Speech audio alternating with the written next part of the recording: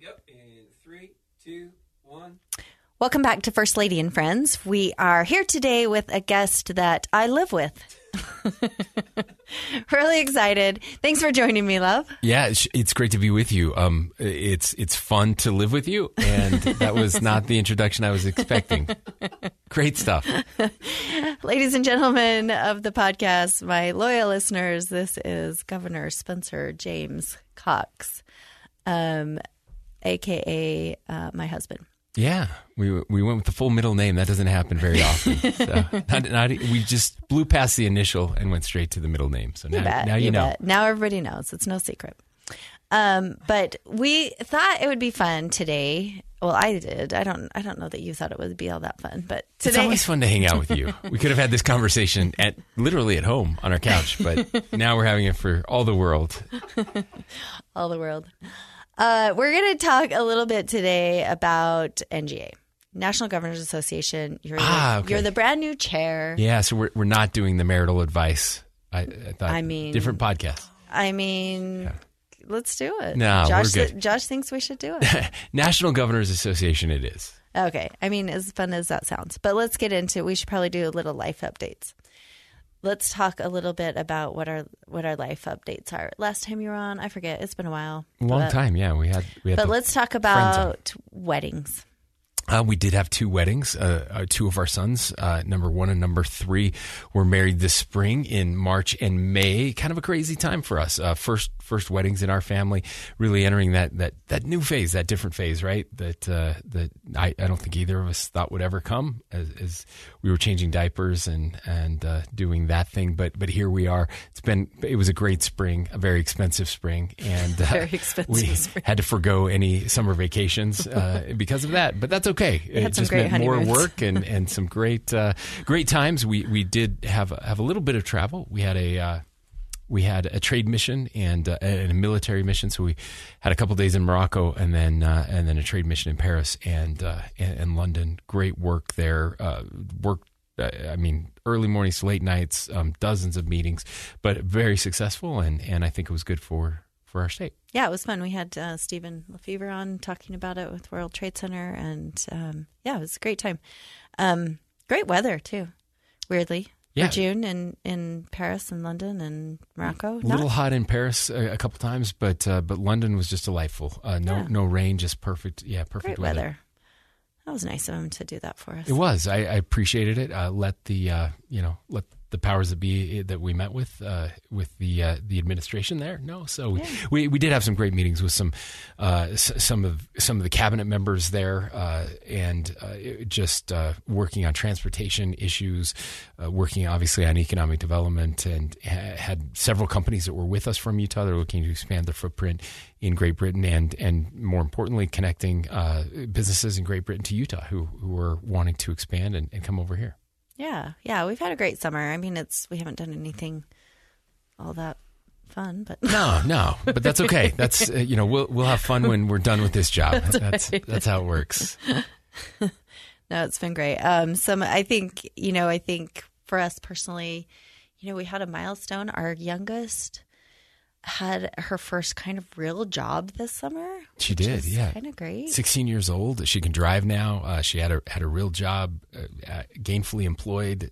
It was, again, a big change, but a very positive change. I'm a big fan of kids being able to work as teenagers. I think that's such an important stage and the opportunity for them to learn some life lessons as well. So, yeah, really, really proud of her stepping up and doing great work. Yeah, it was fun. She was working at the Jewish Community Center, spending all day with 2 to 5-year-olds, and it's great for anybody. Yeah, that's right. She learned a lot of life lessons this year. I think she thought at the very first week that she wasn't going to make it, but she survived, and the kids survived, and she made a lot of great friends, and really she loves kids, so that was fun for her. She does. She's fun. Okay, so.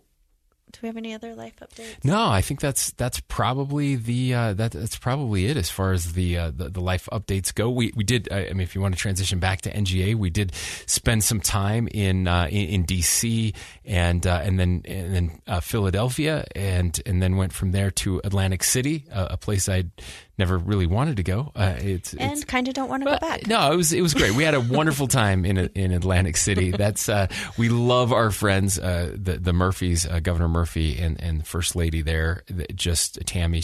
They're really, really great people. And he was, of course, the chair of the National Governors Association. I was the vice chair, the incoming chair, and they held the annual summer gathering in their home state there in New Jersey.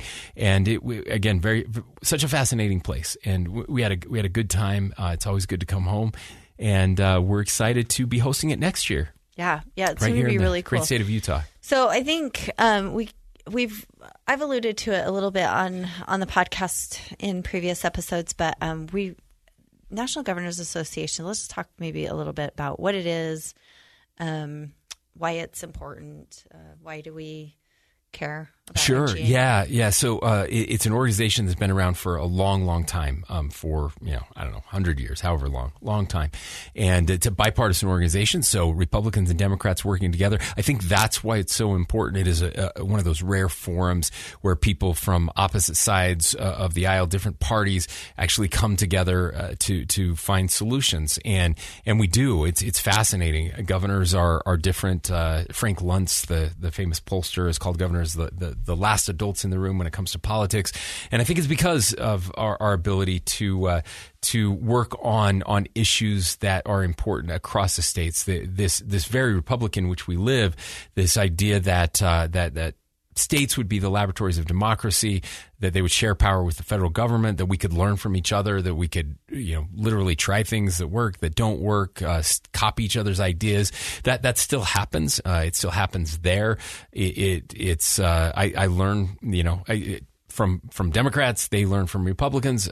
Potholes are not partisan. Things like mental health, the mental health crisis we're facing, and social media, not partisan issues. There certainly are partisan issues, but we're able to navigate those. We also have an incredible staff at the National Governors Association that works on these issues. And so if you have a problem in your states, an issue that you want to work on, they have their eyes on all 50 states, and so they can share with you what other governors are doing and help work through that, give you research. It's just a wonderful organization, and we're very, very fortunate to get the opportunity to lead that organization for a year. Again, there's 50 governors, and that means you only get, depending if you're in office for 4 years or 8 years, and half of those are Democrats and half are Republicans. So really, not many opportunities, and Utah has been very fortunate to probably have more leaders in the National Governors Association than any other state.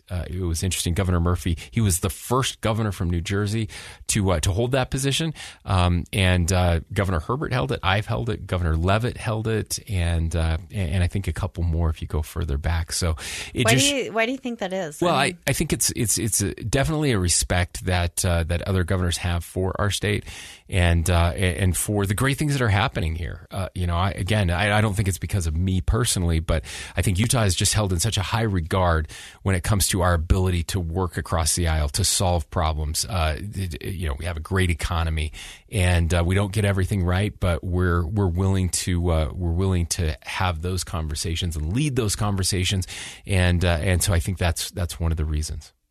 Yeah, it's cool. I mean, we've had some great opportunities too to, like you talked about briefly about the Murphys.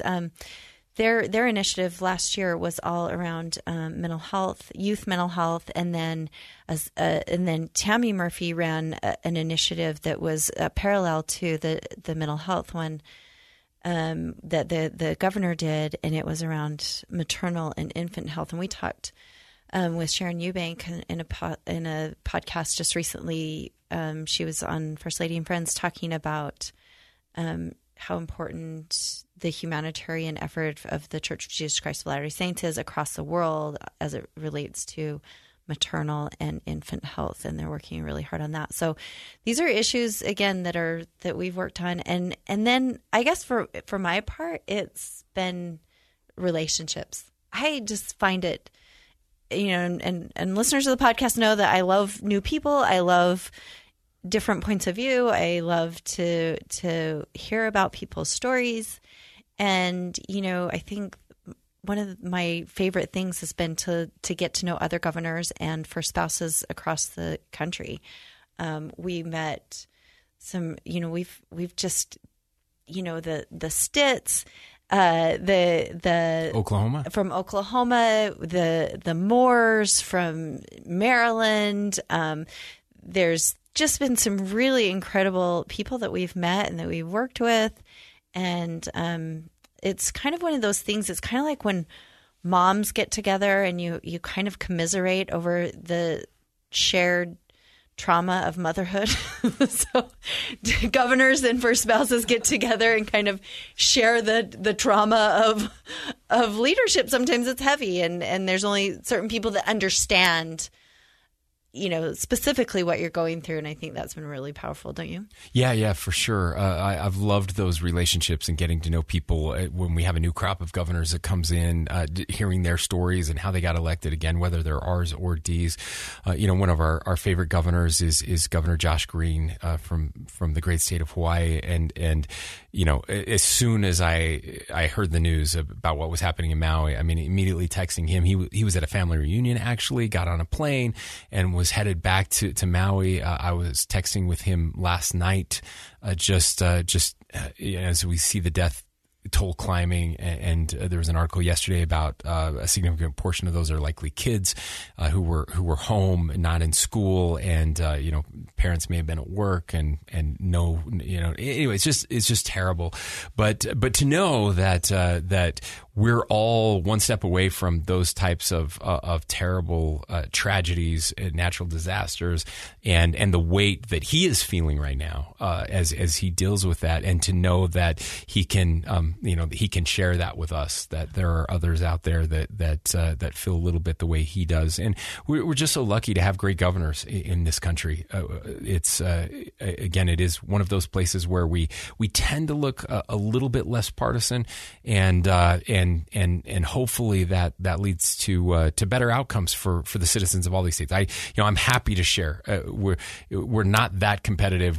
Happy to share the good things that are happening in Utah, some of the good ideas that we have, and I'm not too proud that I can't learn from my other governors, and when they do something that's better, where they're performing better than we are, love to steal those ideas and take credit for it. So it's great. and share. I mean, you think about even just the example of Governor Green in Hawaii, and this is probably one of their first experiences. Well, certainly his. He's a newish governor, but Hawaii doesn't really deal with wildfires too much, and here in the West, we've dealt with this. I mean, our little town of Fairview, when you were the county commissioner, we were evacuated, and so we can share a few things like that with him. We can commiserate, and we like to do those things. It's a good connection, and we love it. We love our association with the governors and first spouses across the country. But I want to talk more about the initiative itself that we're going to be doing this year. The craziness that's about to unfold with us. And it's a lot that it entails. It's a great opportunity for us to serve in this position and be chair of the National Governors Association, but it's also requires quite a bit of work. Yeah. And so it's just what we do. Well, we're lucky again to have a great NGA team and to have a great team here on the ground, and I think this is important, that what we do is to share the best of Utah with the country, and to always take those opportunities when we can. That's good for Utah, and so of course, our most of our work is still here at home, and this is just an opportunity to add on top of that. So we'll cut back on the Western Governors Association, and we'll cut back on the Republican Governors Association, so we can focus a little more of our time on this one. But it's always a hard decision. Every governor gets to do an initiative for a spouse, and that initiative, as we talked about it, we have lots of different ideas. We were thinking about doing something around healthcare and reducing the cost of healthcare, something we're working on here in our state. We were we were looking at energy policy, something I've been very critical of the Biden administration. Our reliance on foreign entities, especially hostile foreign entities like China and Russia, when it comes to our critical minerals and the things that we need to do if you do care about the environment, when it comes to electric vehicles and solar panels and just nuclear energy, all of the things that we need to do to produce cleaner energy, and we're outsourcing that to other countries. And so that was something I really wanted to focus on. But ultimately, as we looked at the biggest problems our country is facing, we just realized that we can't solve those problems in the environment in which we find ourselves today, with the toxic disagreement that's happening across the country, the hatred that we're seeing online, from top to bottom, from the highest levels of public office throughout Congress, and at the local level, at the school board level, and just neighbors. This idea that we can hate each other and ever get to solutions is just crazy. And so we took the leap and decided that we would focus our initiative around healthy conflict, and we came up with the idea of disagreeing better. So this hashtag disagree better is all about using the latest data and science. We've been working with policy labs out of Stanford and Duke and Dartmouth, and the work that they're doing around what they call depolarization, right? So there is actual science around it, behavioral science that talks about how we can lower the temperature in the room. We'll probably have a little time to talk about that science, but how we can figure out that how to disagree in a way that doesn't lead to, quite honestly, civil war. I mean, that's what we're talking about. And that's not just hyperbole. I mean, again, experts are telling us if we continue down this path, that is absolutely where we are headed. And we have to make a change. And the good news is we can make a change. We know how to do it. Again, the research and the data is pretty clear. But could, our conversation with these experts was, could governors, could this platform of this bipartisan organization, could we try, at least over the course of the next year, to be a catalyst where we're changing the conversation, we're elevating the disagreement. It's not about, and I want to be very clear about this, it's absolutely not about we all have to agree, we all have to get along, just be nice to each other, be kind to each other. I think all of that stuff is important, but that is not this. It really is about profound disagreement, passionate disagreement, but disagreeing and conversing in a way that first of all, again, doesn't tear down, doesn't tear us apart, but more importantly, it's about getting back to persuasion. I mean, I'm a conservative Republican because I've thought about this and I've practiced it and I believe I've seen it that our ideas and our ideals, while not perfect, and we certainly haven't cornered the market on all the good ideas, it will lead us to more prosperity and to more unity and to more security and just to more happiness and a better country. I believe that, and I want to convince my friends who don't believe that, but I can't do that when I'm just constantly attacking them and tearing them down, and that's what's happened. We've gotten out of the business of persuasion as a country, as politicians. All we're trying to do is placate our base, and that is leading us down a very, very, very dark and dreary path. Yep, for sure. And I want to talk more about what's ahead for us and how we're going to accomplish this, and we'll do that when we come right back.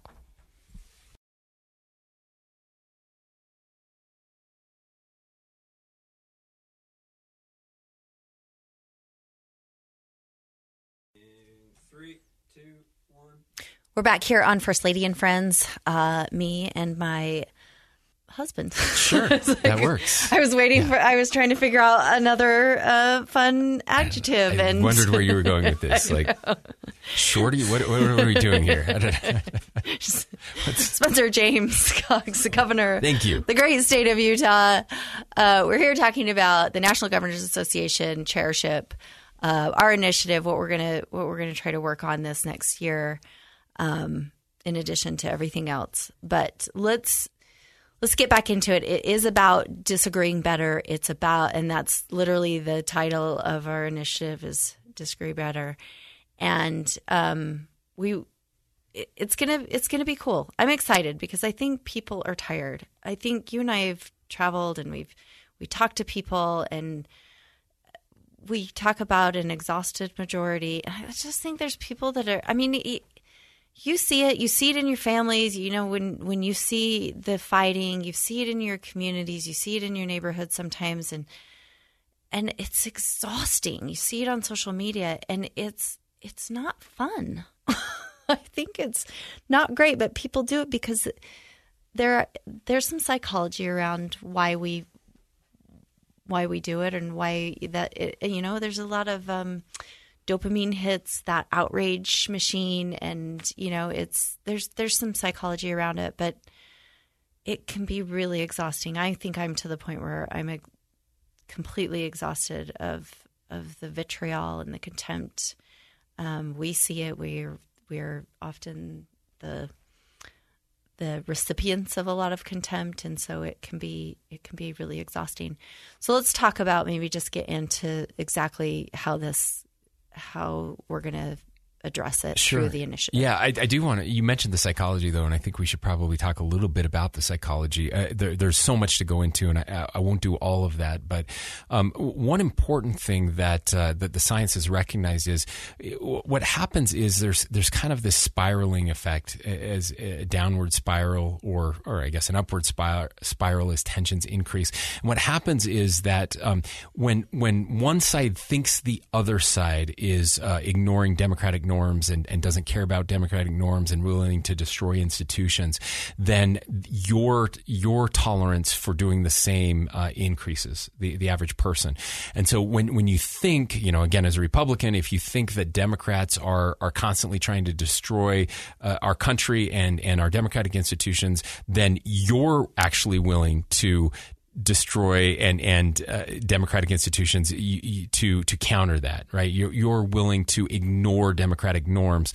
If you can show, and by the way, this is called the perception gap, and it's very well documented in lots of different ways. But so basically, if you survey Democrats about what they think, and then you survey Republicans about what they think Democrats think, and vice versa. So you survey Republicans about your beliefs, but then you survey Democrats about what Republicans believe. It turns out there's this huge gap that Republicans think Democrats are all just extremely far left, basically, on the most extreme leftist, and Democrats think Republicans are extremely far right. However, again, when you look at their actual responses, we're not that far apart. And so when you can show that the other side actually does care about democratic norms, then you start caring about them again. And so that's when you talk about what we're going to do. Stanford ran a very interesting study last year.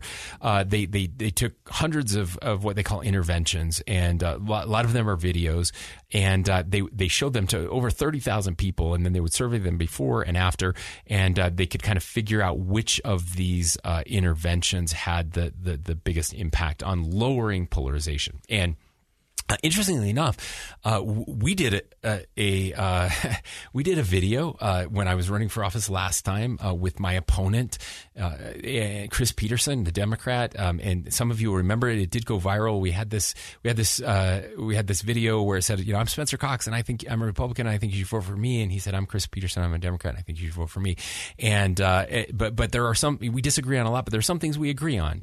We agree that we can disagree without hating each other, that we can, that we will observe the results of this election, and that kind of thing. That was one of the interventions. Some professor at the University of Utah sent it in to Stanford, and they ran it, and they found that it had a big effect on reducing polarization.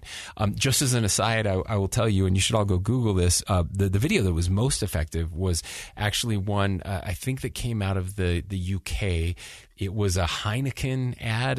It was an ad for beer, but very differently. It was a long form social media post, and they had people come in who were very different. They had interviewed them beforehand, interviewed them on video, knew that they were completely different, but then they sent them in a room and they didn't know each other, and they had to build like a bar, like an IKEA bar, and then to put some furniture together. That's going to try anybody. It is, yes. So they had to figure out, they had to read some instructions together and build this furniture together.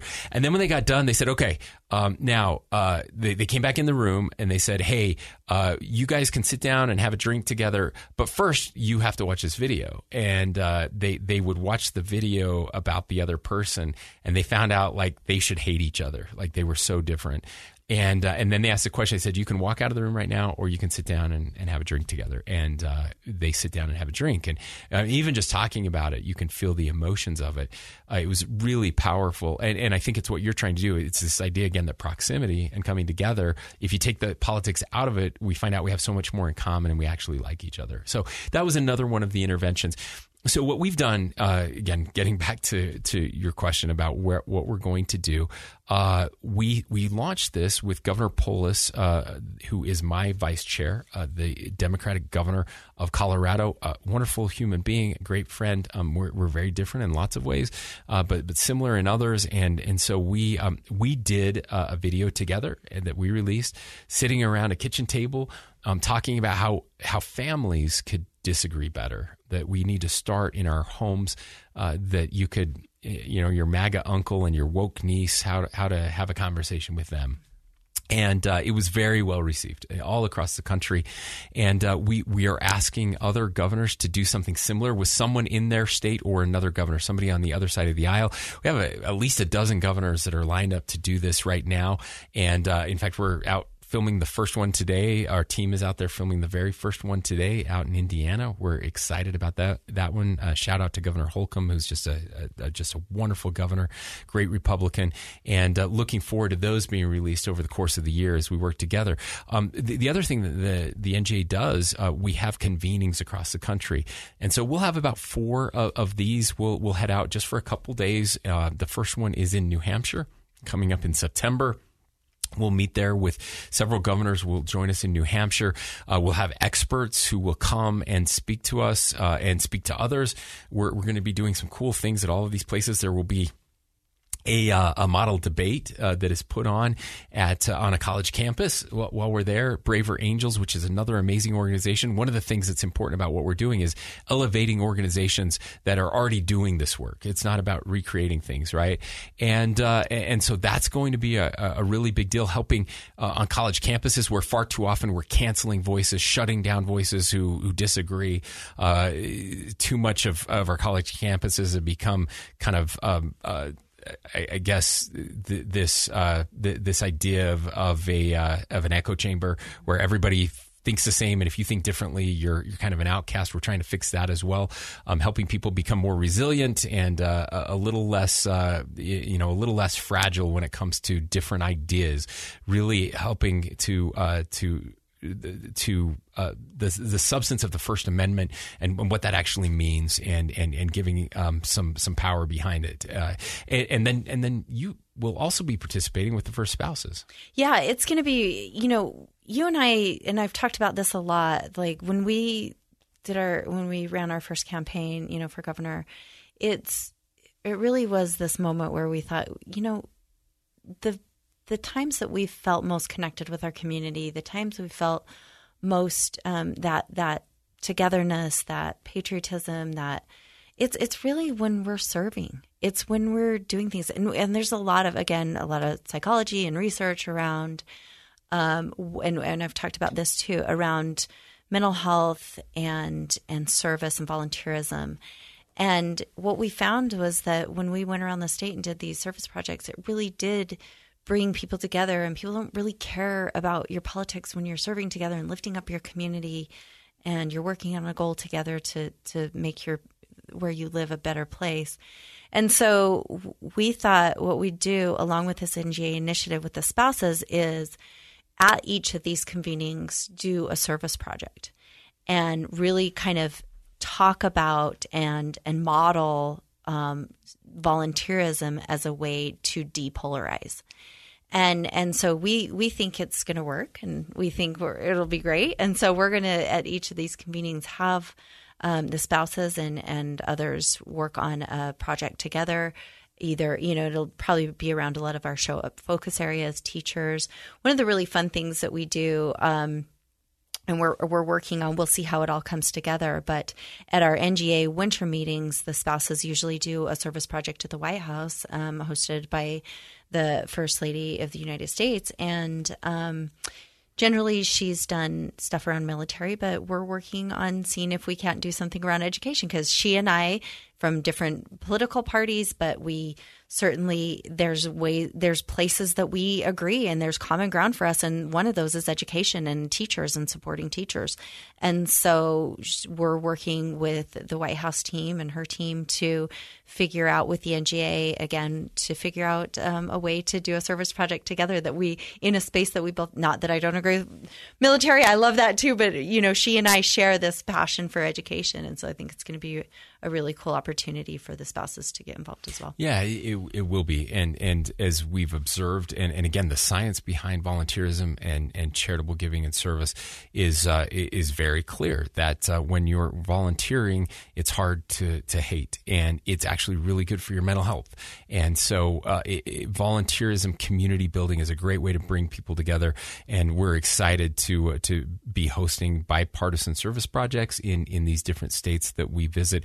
Again, we'll probably be visiting 4 states. We have a winter meeting in Washington, D.C. that we're very excited about, and just really looking forward to the opportunity to bring people together, culminating, of course, in our final convening, which will be in July of next year, right here in the state of Utah.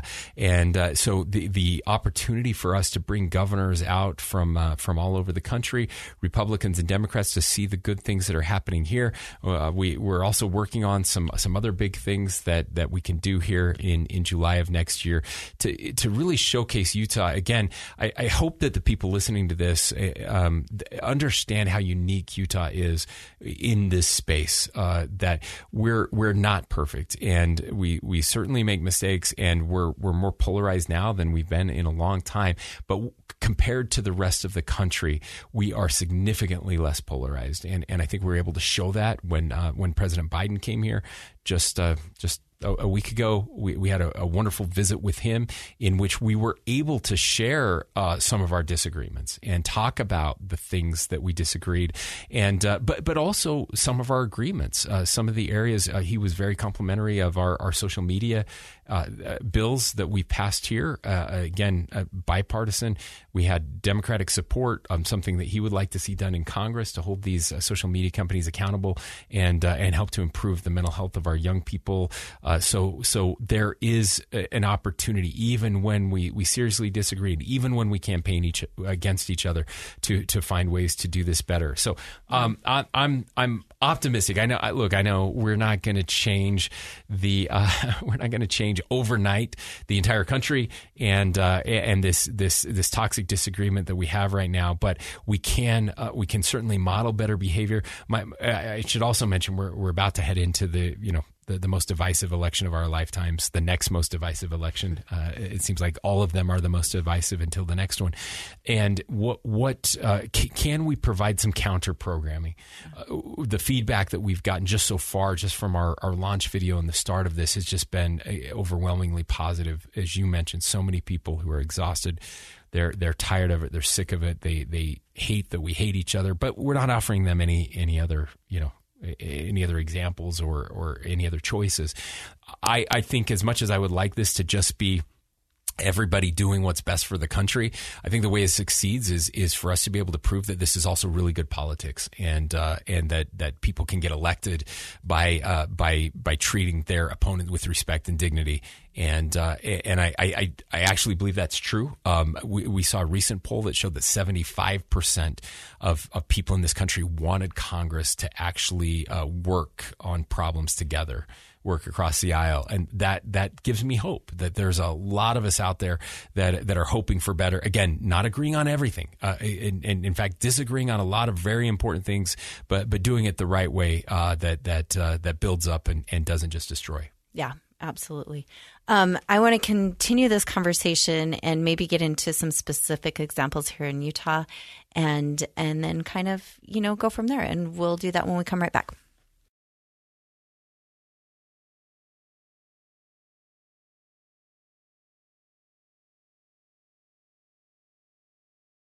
Here we go. In 3, 2, 1. We're back here on First Lady and Friends. I'm here with my dear husband, Spencer Cox, governor of Utah. We're talking about the NGA initiative around disagreeing better for this year. We're also, I love the idea because you and I, we love concrete examples. I think everybody loves to see this happen. And we can talk about the theoretical. We can talk about, yes, we want people to come together. When it comes down to it, it's really hard work. It's so much easier to write somebody off that you disagree with. And even in, families, it's really tough. We have kids that disagree with some of the stuff we do or talk about or how we approach things. And so it can be really, really tough work. We were in Gettysburg, and it's such an incredible place. And we were at the Better Angels Conference. And again, this is a group who does this depolarization work, especially on college campuses, figuring out how to really debate, how to have a shared idea of how to talk to each other and, really talk about ideas. It's really important work that they're doing. And we were there, and it was such an interesting night. Some people from Utah were there that a lot of us know. And we'd come back from a long day, and we were sitting in the lobby of the hotel just kind of talking. And in walks two dear friends of ours from very different political ideologies. And they had been there at the Better Angels Conference on a panel talking about how they disagree better. And they sat down and talked with us and gave us an example of one thing that had happened that just blew me away and kind of made me emotional because it's something I'm not good at. I am a avoider. I don't like conflict, so I avoid. And so for them to take this issue head on and talk about it and really live what they're talking about was so powerful to me. So I want you to tell the story. Well, let me just be very clear for your listeners. Abby doesn't avoid all conflict. I am a bit of an avoider, though. Well, I mean, like some places I just don't go with people outside of your home. But there's a little bit of conflict on occasion, just rare occasions. I just just put that with you. Out there. Is that what you're saying? With our 16-year-old daughter, maybe. But, well, that too. There's plenty of conflict to go around. That being said, yes. So we were at this hotel, and it was fun to see. So Paul Edwards, who works for the Wheatley Institute at BYU, he was formerly with Governor Herbert. He was Governor Herbert's director of communications, and so I got to work very closely with him there. And he was there because of to talk about some very important policy things that happened in our state where different sides came together to solve problems. He was also there with Troy Williams, who most of you will know from Equality Utah, the one of the leading advocacy groups for the LGBTQ community here in the state. And so he and Troy had been on kind of opposite sides of some subjects, some policy, but they talked about the kind of the grand compromise that happened here in Utah several years ago when it comes to religious freedom and LGBTQ protections in housing and employment. And they again, something impossible that was dividing the nation. Utah found a way to come together. We lovingly refer to that as the Utah way. Doesn't always work, but when it does, it's pretty powerful. And so they were there to do that and talk about that. And we had lots of discussions, lots of examples of kind of Republicans going into blue areas and being willing to have hard conversations and then the opposite. And Troy still told a fascinating story. I think this is probably what you're referring to of taking his group to the state Republican convention. And I was there. I saw them there. I didn't get a chance to talk to them. And for those that have never been to a state convention, it can be very there's sometimes a lot of conflict there. Sure. Yeah. So it can be, people get pretty excited about their issues. You have delegates there who care deeply about their issues, usually very passionate representatives who have been chosen to be delegates. These are people who are willing to give up, 6 or 7, 8, 10 hours on a Saturday to go to a convention and represent the people in their neighborhoods. And that's true whether you go to a Democratic convention or a Republican convention. And they're picking candidates, and so you're picking sides, right? So this is an area that is ripe for conflict. And of course, now you're bringing in someone from the LGBTQ community. Now they've set up a booth, very unusual in this situation, very unexpected, and again, likely to be very hostile. And it was fascinating to me just to hear the stories of them and their willingness to approach things in a depolarizing way. Not there to fight, not there to contend, but there to listen and learn from each other. And that's when we talk about how to do this work, there are some skill sets that I think are very important. And Troy talked about those. I was fascinated by it. That was really interesting that as people came up to kind of confront them and to, were angry and even some people that were yelling with them who after they engaged left in a very different mindset. And he shared some of those principles. And again, this is the power of persuasion and the power of getting to know people. But it really is about listening and being curious, trying to find out why someone believes what they believe, not in a condescending way, not in a way that where you think you're better than them or you're convinced they're just evil and you're not willing to listen, but in a probing and truly curious way. Help me understand why you think that. Tell me more about why you think that. What you find is that generally, not always, and there are some bad actors out there on the left and some bad actors on the right, but generally, most of us, when you get down to it, we love our family, we love our country, we love our community. We want to make it a better place. We just think there are different ways to do that, and we probably have some misperceptions about the other side, and so. Anyway, I just had to applaud them for their willingness to do that. Again, he did say that there was a couple people who came in just fired up and yelling at them and left with a hug. When it was over, and that's a perfect example of the way this initiative is supposed to work, and certainly again for my conservative friends, my colleagues, I hope we'll take these opportunities as well, instead of just demonizing, stepping into those situations that may be uncomfortable at first, but trying to understand, and in so doing, again, trying to persuade, helping other people understand. I had an opportunity. I was on. Which was it? Meet the Press, Face the Nation. I can't remember. One of those. It was Face the Nation. And where we where I was asked some very difficult and kind of provocative I think questions and just being able to respond with kindness, but again with actual facts and helping to explain my point of view.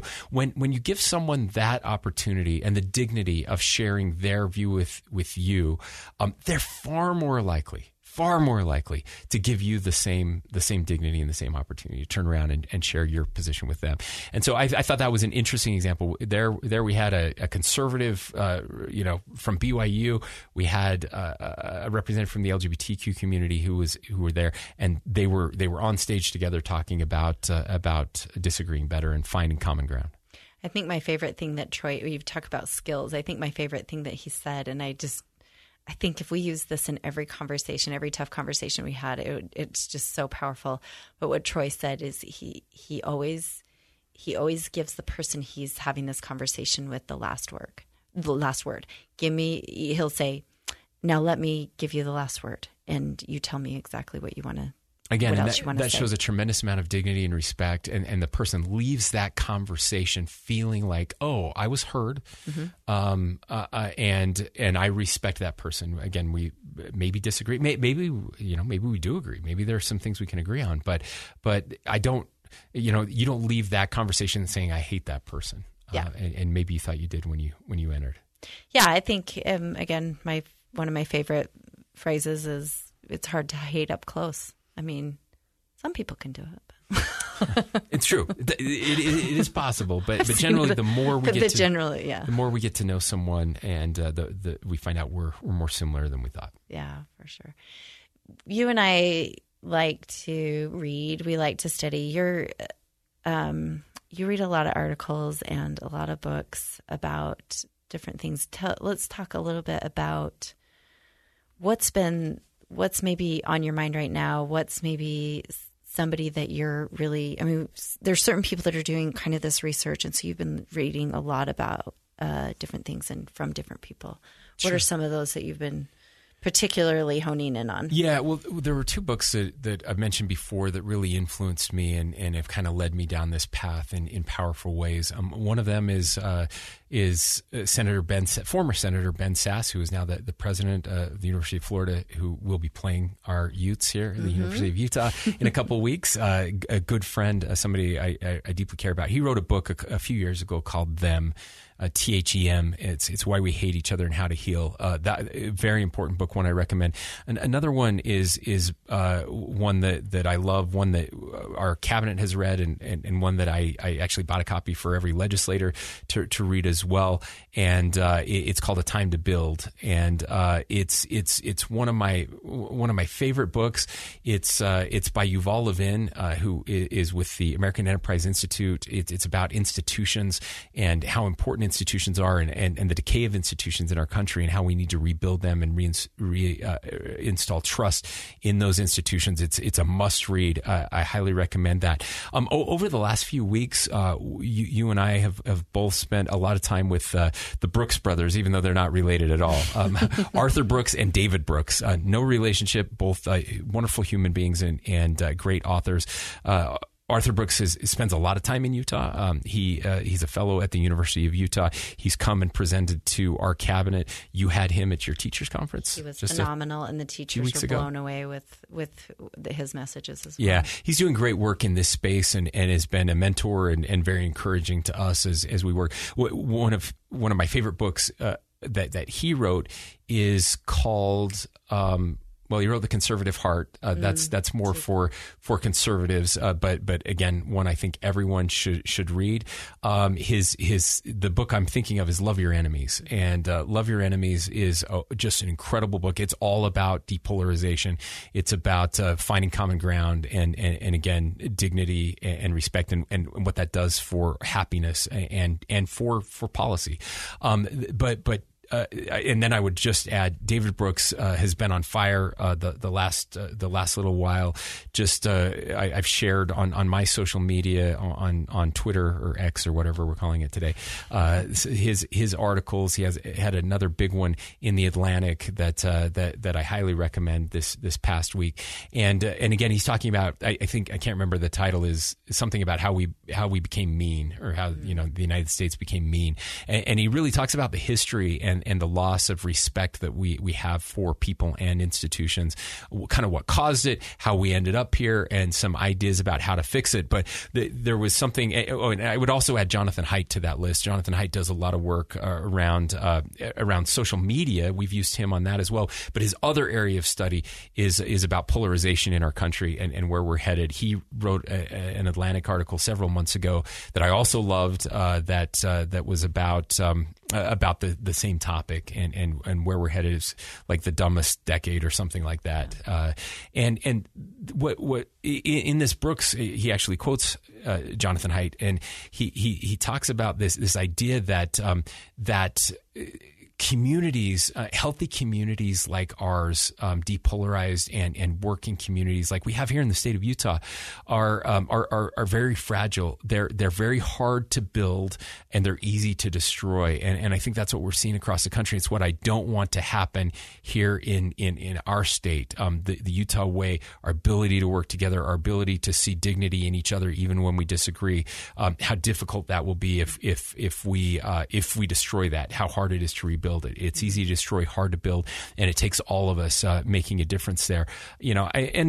Honestly, I'm reading the Founding Fathers again. I'm going back to the beginning, and it's fascinating to see Alexander Hamilton and George Washington and Thomas Jefferson and others talking about the kind of the natural man and how predisposed we are to this folly, this idea of faction, which is just another word for partisanship. And George Washington warned about this over and over and over again, how it could tear us apart if we're and they actually built these institutions to help prevent that from happening, because they knew that we were imperfect individuals, but these institutions would help us, force us to come together. And sadly, that's not happening as much anymore. And so I've gone back to them, a group of people who disagreed vehemently, who were passionately disagreed, but came together on these profound ideas that all of us are created equal, which again was revolutionary, literally, and that we are endowed with certain unalienable rights. They don't come from government. They come from on high, from our Creator, and among those rights are life, liberty, and the pursuit of happiness. And that idea, being the only nation that was founded on an idea, protecting that idea, we cannot protect that idea again if we're hating each other, tearing each other apart. As our friend Tim often says, there's nothing more un-American than hating our fellow Americans, and that's the message that we're trying to understand and to share. Yeah, and honestly, Jonathan Haidt, he actually wrote an article recently around the polarization in our classrooms and how it's destroying, teachers' abilities to do their jobs. And I thought that was really powerful, obviously, for me to think about. But I also think all these things that we're talking about, all the things that we're seeing, we want to change hearts and minds. We want people to come together. Again, we're not all going to agree, but we need to be able to move our country forward. The other thing that I find urgent about this conversation is that our children are watching adults behaving so terribly to each other. They're growing up in a world where they think this is normal behavior. They think this is how life operates, that hate is a currency that we have here. And to me, that's the most disheartening thing. I think you and I probably grew up in a world that was less contempt. There was less polarization, and for us to see our children and, for me to look across the state and see all these children looking at social media, looking at the news, watching, even cable news and watching people scream at each other, to me, that's heartbreaking, because in our home, we're trying to lessen the contempt, despite what you just said about me. But we're trying to, I think all of us are, as parents, don't want our kids to fight.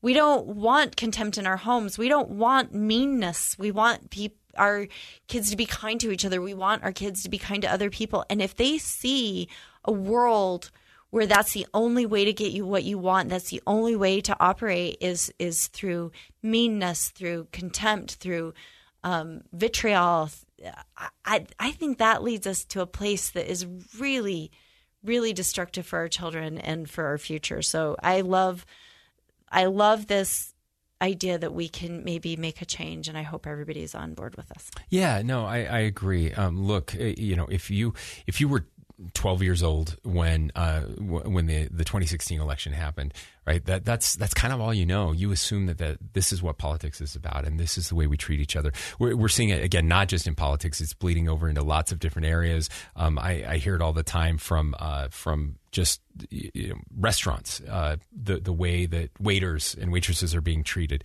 We've given kind of permission to treat each other with disrespect and to tear each other apart. Our hope is that we can again provide some counter programming to that as we head into the most divisive election of our lifetime, and that we can give permission to people to treat each other with kindness and respect again.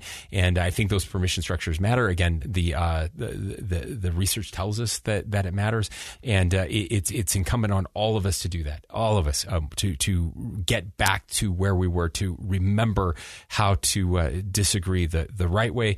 And I'm actually very hopeful. I really am. I'm hopeful because I live in Utah, because I'm surrounded by so many people people that are doing this as we get out of the pandemic, as we're getting back to normal. People are starting to remember how important these lessons are to treat each other with dignity, even though we disagree. But again, I want to be clear about this. It's not about not disagreeing either. It's not that we have to just go along. Like, there are forces that are evil. There are bad things happening in our country, and we should stand up for those bad things, and we should be willing to do that. But remember that perception gap. It's not true that everyone on the other side thinks those very extreme things. And as soon as we start lumping people into that, we'll never convince them to do better.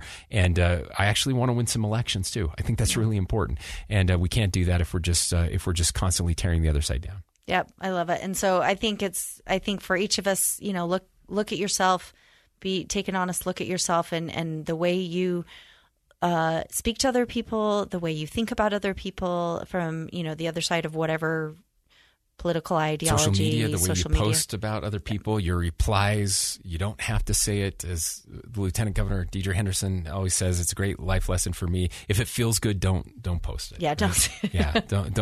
And let's get those kiddos off social media. Absolutely. And ourselves too. So thank you for coming in with me. Hey, anytime, literally. Like I'm always around if you ever need anything. Are you though? Well, it's a great excuse to get you on my calendar, and love hanging out with you. Okay. Thanks, love.